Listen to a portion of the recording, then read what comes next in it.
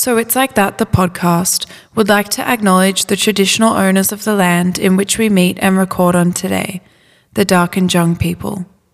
We pay our respects to all elders, past, present and emerging. This always was and always will be Aboriginal land. Hello fam, and welcome back to So It's Like That, the podcast. If you're new here today, my name is Niana Hilton and I am your host. I've got to say fam, the acknowledgement of country today hit a little harder than usual. I do a fresh one every single episode as it just doesn't feel right to pre-record something so important. But today is a bonus episode and I am intentionally obviously releasing it on the 26th of January. So let's talk the 26th of January. What is this day? Unfortunately to many, it is still known as Australia Day, a day of celebration. But in my culture and to my family and to many people in my community, it is referred to as Invasion Day, or as I like to call it, Survival Day.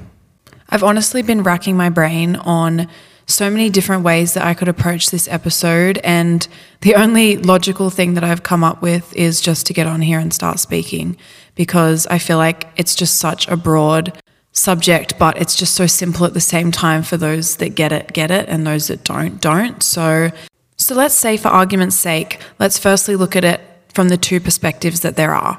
So the 26th of January, Australia Day, is a government-given public holiday. And to be honest, growing up in Australia, I know better than not to say the obvious, that it's basically a massive piss-up for most people.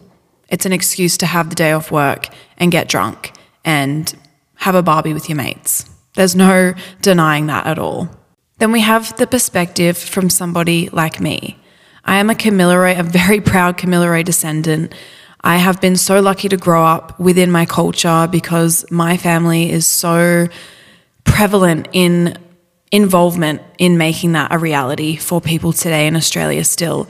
And this day to us, it is the beginning, it is the birthmark, it is the very first day of the stain on our culture from the white settlement, from the European settlers. This is the day that everything started.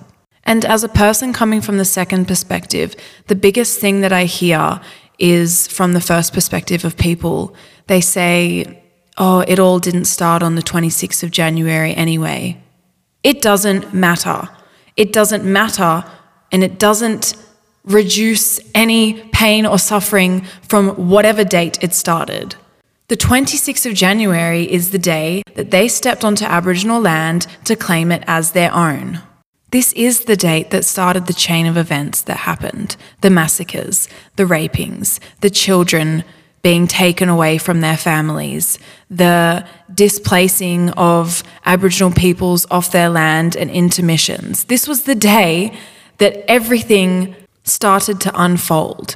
This is a day of national mourning for Aboriginal peoples, for Aboriginal allies, for anybody with a freaking conscience and well-educated understandings of the continuous events of Aboriginals and Torres Strait Islanders peoples that would unfold from the 26th of January 1788 onwards. Still to this day, 236 years later, this is still continuing. It may seem in different forms, more modern, but it is still very much prevalent.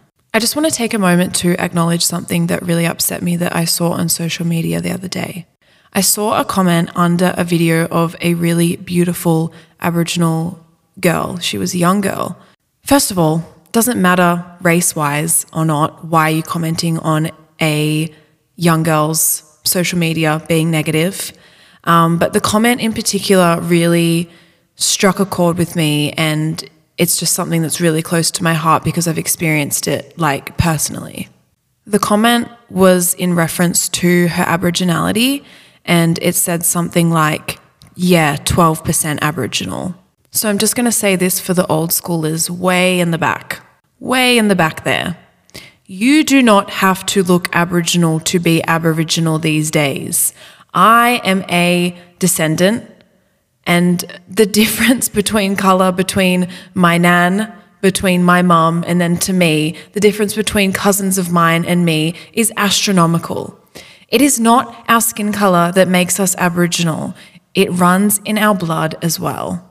Not only did I find this comment highly offensive to the young girl, but I found that I took offence to it as well, because growing up as somebody who identifies as Aboriginal with fairer skin is not easy.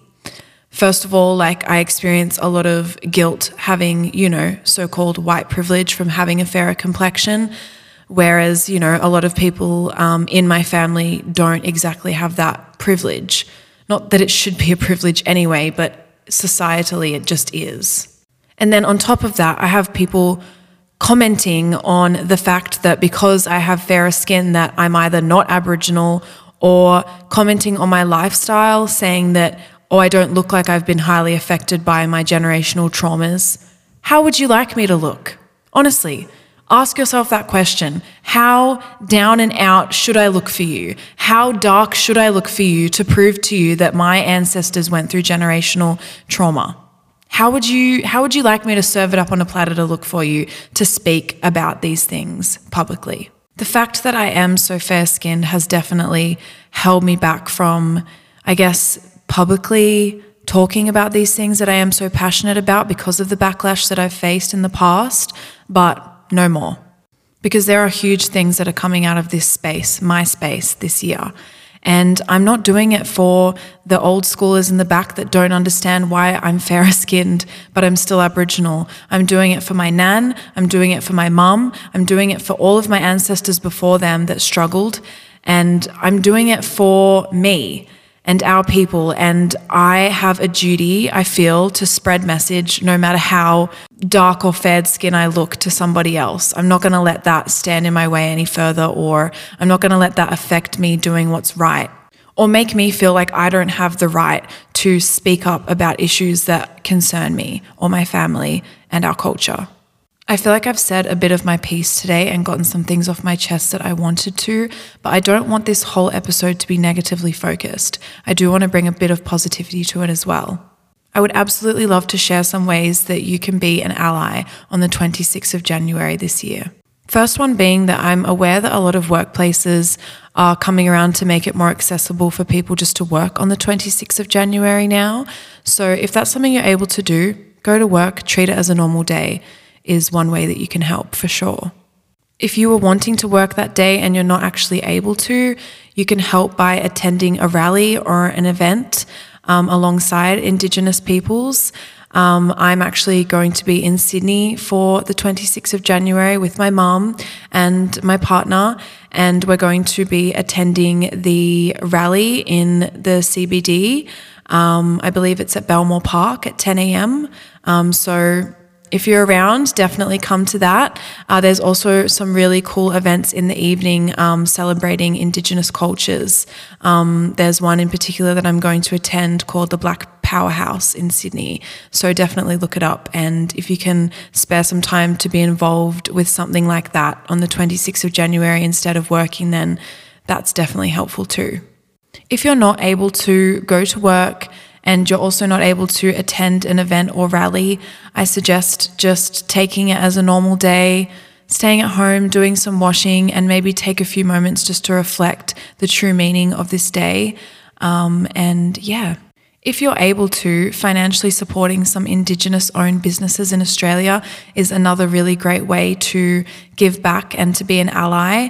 A few personal favourites of mine are Clothing the Gap, which is actually a t-shirt that I'm wearing today is from them. There's also, I think it's House of Dizzy and the House of Darwin. That's a really good one too. I have a hat from them. Even if you're not able to afford to support Indigenous businesses, another really great thing that you can do is to pop onto your Spotify or Apple Music or whatever you have and find some Indigenous artists. There's so many good ones out there. There's so many good up-and-coming ones as well that you can throw your support out to by just giving them a follow or a comment or even just a listen on their pages.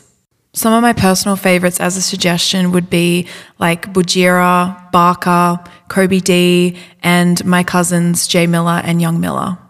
I know that a few of them actually have nominations in the top 100 this year as well, so maybe jump over there and cast a vote for them. Maybe have a movie night, watch some films relating to First Nations culture. I know a few favourites of mine are definitely The Rabbit Proof Fence. Although a very sad watch, I feel like it's so important for everybody to watch that movie, especially people that may not understand the effects that the Stolen Generation had on Indigenous peoples. I feel like I've shared this one as well before.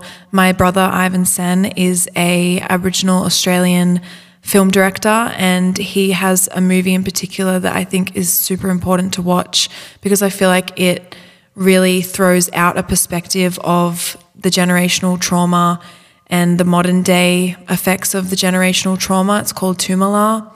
And yeah, I think that's a really great and educational watch as well. I too look forward to being a more prevalent voice in the change that's needed here in this country revolving around our culture. And I hope to be a reference at some point one day to say, hey, go and have a listen to this, because there's some seriously cool things in the works this year coming from me regarding all of this. And yeah, I just can't wait to be one of those sources of information, education, and a voice for our culture.